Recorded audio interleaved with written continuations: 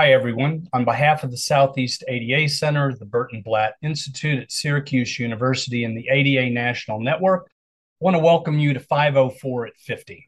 I'm Barry Whaley. I'm the project director of the Southeast ADA Center. And the 504 at 50 series is a special interview series created in recognition of the 50th anniversary of the signing of the Rehabilitation Act of 1973. In our series, we speak with leaders of the disability rights movement who advance the cause of equal rights through their tireless work. On today's episode, we welcome Charlotte McLean Nhlapo, a world-renowned human rights lawyer in disability and child rights. She's actively supported the development of disability-inclusive policies at both national and international levels. During the negotiations of the United Nations Convention on the Rights of Persons with Disabilities, she played two important roles. First, as advisor to the South African delegation, and later as the global representative of the National Human Rights Institution. So we want to welcome today's host for this interview, Jonathan Martinez. He is the Senior Director of Law and Policy at the Burton Blatt Institute. We're pleased to have you both with us today. And Jonathan, I'll turn it over to you. Thank you so much, Barry, and good morning, ma'am. It's absolutely an honor to speak with you. As we begin, can you give us a little bit of background on your personal history and especially how you became a disability rights advocate?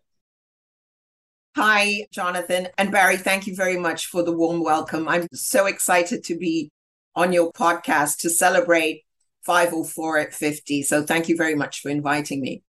So, I think it's interesting how my career has evolved. And I think part of it has to do with the fact that I grew up during the apartheid years in South Africa. And my father is white. He's from the Midwest. He's from Indiana, to be specific. And my mother's Black, and she was born in the Eastern Cape. Now, at the time of my birth, interracial marriages were prohibited in South Africa. There was, in fact, a law called the Immorality Act that specifically stated that people from different races were not able to marry. And if you think about it, that's quite similar to laws that were in place in the US in at least 31 states. And then, of course, there were similar laws in Nazi Germany. So my parents never lived in South Africa as husband and wife. And so our family was essentially exiled from South Africa. And so we lived in surrounding countries. So we lived in Zambia, we lived in Tanzania, we lived in Lesotho, we lived in Swaziland. And my parents were very involved in the anti-apartheid movement and more with the African National Congress. And so I grew up in Zambia and was at a very early age aware of the ills of apartheid and discrimination. And I knew from that time that I wanted to do something to address these injustices caused by discrimination. And I think it helped that my father was a law professor. And so the idea of law kind of came naturally to me. I went on to study law. At the time, my interest was very much around law of the sea. And so I focused on law of the sea. There was a new convention coming out, and I was really interested in understanding, the right seabed and territorial waters. But, increasingly, I started to think about how I could use law as a tool for social change, as a tool to begin to address injustices writ large. At the time, I wasn't thinking about disability. And at the time, I wasn't a person with a disability. And so I pursued my career in the law of the sea and then went on to Cornell Law, where I focused on human rights. And then I went on to study and do research in the space of child rights. So gradually I was looking at excluded groups. But again, my focus wasn't on disability. I then was involved in a very serious car crash, which landed me in hospital and landed me with a broken spine and a disability. And as a result of that, I started to think about disability very seriously. However, what I was also conscious about at the time was that I didn't want to focus exclusively on disability. I felt like I still needed to do the work on child rights, do the work on social economic rights. And that's what I did. In the meantime, I worked as a researcher. I worked for UNICEF as a child protection officer. I went on to work in the South African presidency at the time, Nelson Mandela, and led the work on developing a strategy for disability. I then went to the South African Human Rights Commission, where I focused on social and economic rights.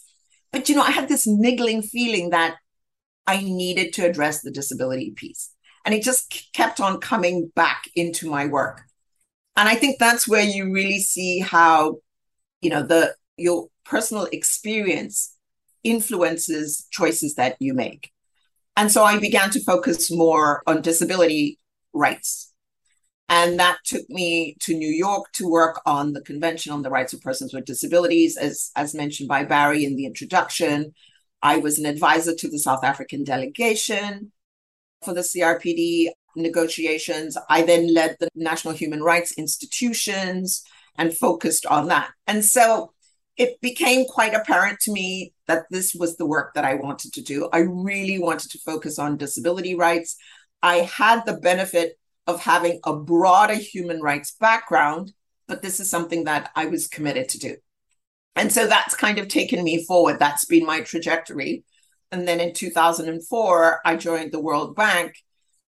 At the time, Judith Heumann was the advisor for disability, and I was focused on the East Asia region, working on how to advance disability inclusion in development. So that's kind of a long story to show you kind of my arc around how I went from thinking about discrimination broadly to focusing more specifically on disability and disability rights. You have such a diverse background, both educationally and professionally. I'd like to discuss that, if that's okay. You mentioned you're from South Africa. You got a law degree from the University of Warsaw in Poland. And then, as you mentioned, your Master of Laws degree from Cornell University in New York. How did having such diverse educational opportunities and backgrounds impact the focus of your career and the work that you do? So that's a great question, Jonathan. And I think what that did was, well, first of all, it exposed me to different parts of the world, right? I mean, I went to grade school in Zambia. I went to high school in Swaziland. And then I went to Poland. I had to learn Polish. So, it exposed me to new cultures. It exposed me to different ways of being. And it really allowed me to think outside of the box, and not just have a straight degree in law, but, learning Polish meant socializing in a different environment. I studied law. I focused on law of the sea, which was something I wouldn't have done had I gone to a typical law school in the US. And so I think, bringing all of these diverse backgrounds has given me fuller perspective of the world, right? And seeing the world differently and learning the histories of the various places that I've lived and studied in. And so, for instance, I think understanding the history of Poland also gave me a very strong sense of the importance of sovereignty. It gave me a very strong sense of the struggles that the Poles and the Polish nation had endured during the Second World War. And these things stay with you and you carry them forward. And so I think I always advocate for people to get diversity in their education. So if you can do a summer abroad or, study somewhere that's different from where you live, really helps you broaden your perspective. And for me, it has been hugely useful just in terms of being more globally inclined, but then maintaining some level of locality, right? So I know that, and I've always had a very strong focus on Africa, but I think about it more in terms of the geopolitics of the world, right? And so I think that's an important benefit of having a diverse background. And apart from anything else, it was also just really fun. Two of the professional areas that you talked a little bit about that I'd love to get more detail about were your work on the South African Human Rights Commission, where you were appointed by President Mandela, and your work here in the U.S. on the U.S. Agency for International Development, where you were appointed by President Obama. Can you tell us a little bit more about your work in those two areas? Absolutely. So the work in the South African Human Rights Commission was really fascinating work. I was the Commissioner for Social and Economic Rights.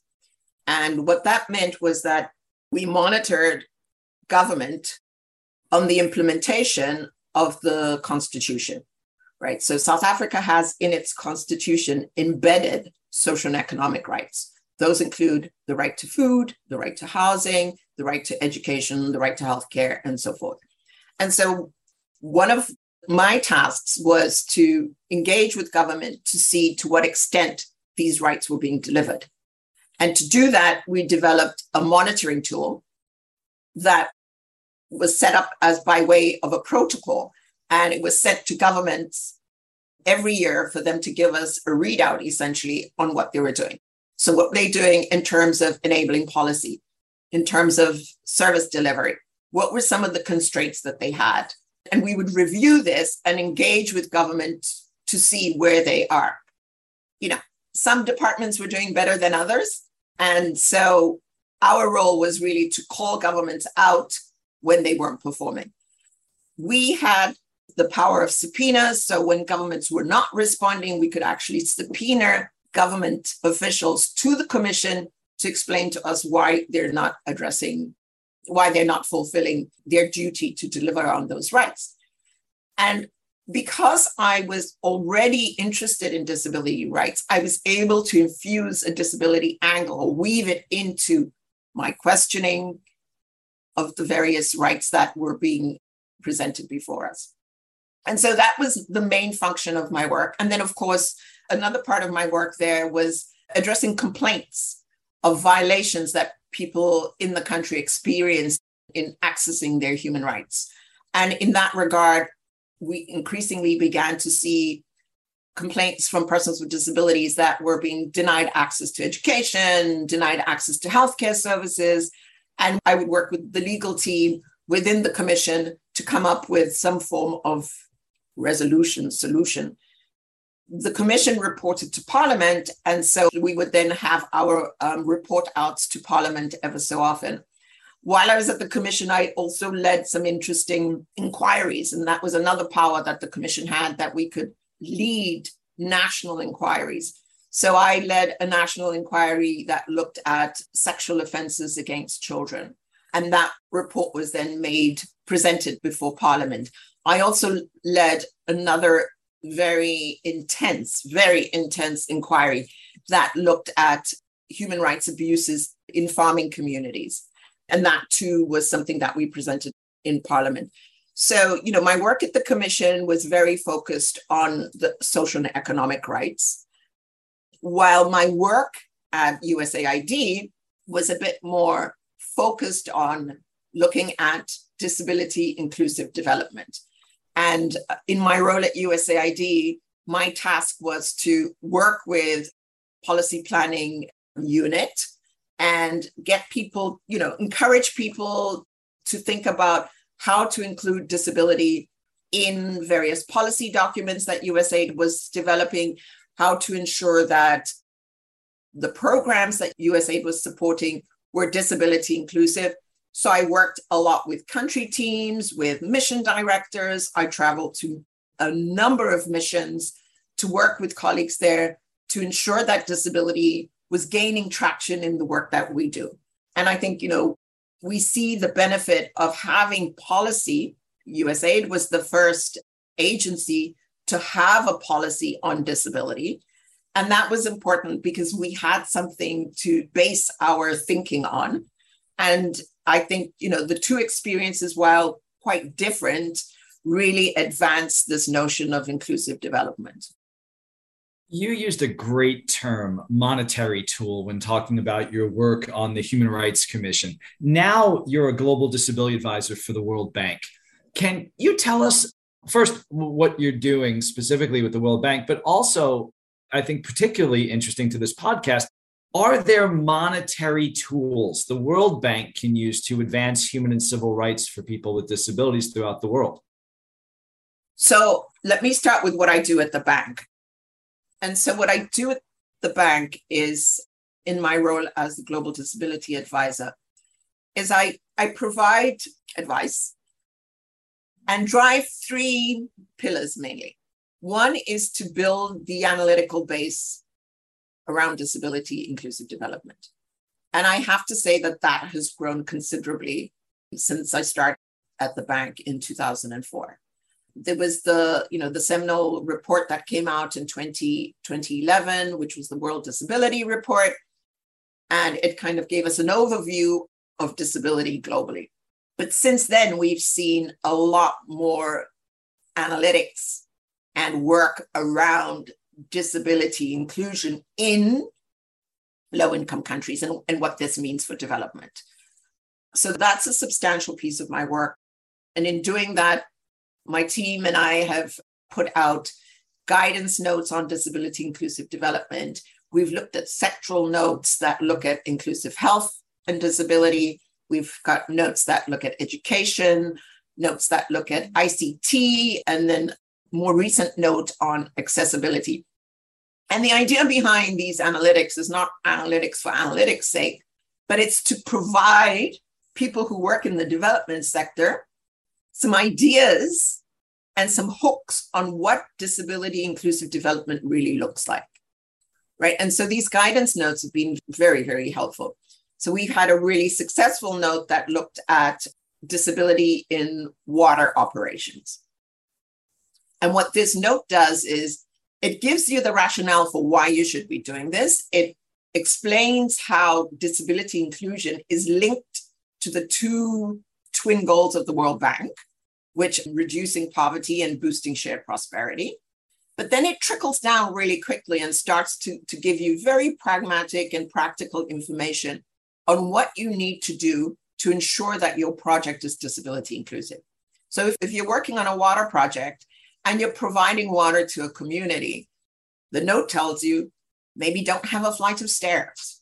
The note tells you this is how you design a water station that is accessible to persons with disabilities. The note tells you the importance of ensuring that persons with disabilities are part of water communities and committees that exist in the countries in which we work. And so they're very practical and they provide guidance to World Bank staff and to our clients on what this means in practical terms. We have the Chapeau, which is the Convention on the Rights of Persons with Disabilities, but we needed to break it down and explain what this means in development terms. So that's a very big part of my work. The second part of my work is working with bank teams to advance the disability agenda. And that's really the mainstreaming part of that. And what that looks like is we do a lot of training within the institution on disability inclusion, the various sectors. I provide a lot of advice on documents that have been developed and peer review a lot of reports to ensure that the disability angle is included. And I visit a number of the World Bank projects and teams to work with them and with the client to ensure that disability is part of the project. That then is kind of the second bucket or second pillar. And then the third pillar, and one that I'm deeply committed to, is partnership. I think it's very important when you work in this space to recognize that you don't have the monopoly on all the answers, and that there are many organizations and entities that are doing this work and are specialized in disability inclusion.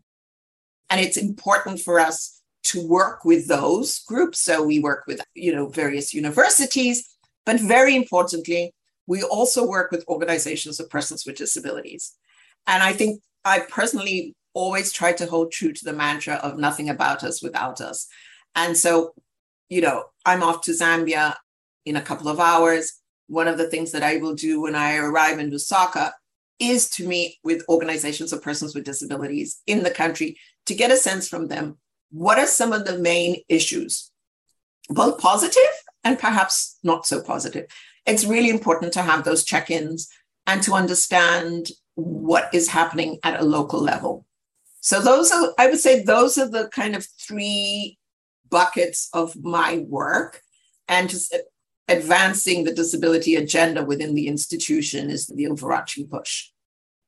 Thank you so much. As you know, this interview series is celebrating the upcoming 50th anniversary of the Rehabilitation Act. I often say that before the Rehabilitation Act and before the Americans with Disabilities Act, people with disabilities in America weren't, in a legal sense, people, because they didn't have the same basic rights that people without disabilities take for granted: to work, to live, to access community resources.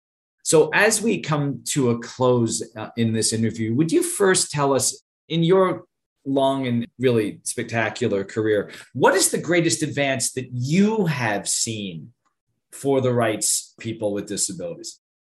So, I really think we need to pay homage to both to 504 and to the Americans with Disabilities Act, because in so many ways, they influenced the development of the Convention on the Rights of Persons with Disabilities, right? A lot of what was in those two acts became the bedrock of what's contained in the Convention on the Rights of Persons with Disabilities.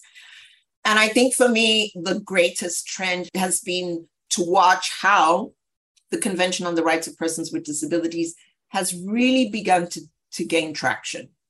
We have 184 countries that have ratified that. That's pretty sensational. And what I see is that not only are countries ratifying the convention, but they're beginning to domesticate it.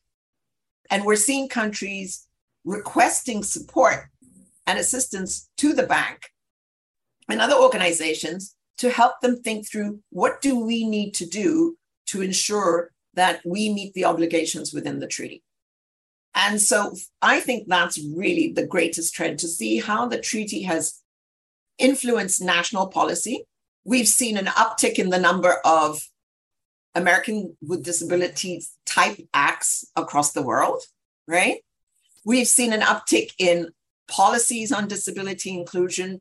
We've seen an uptick in the collection of data, disability disaggregated data that stems from the CRPD. And I think we've just generally seen more traction globally on the disability agenda. And I think that's evident when you look at the Sustainable Development Goals that pick up some of the language from the Convention on the Rights of Persons with Disabilities. And we're seeing at a global level that disability inclusion is very much part of the discourse.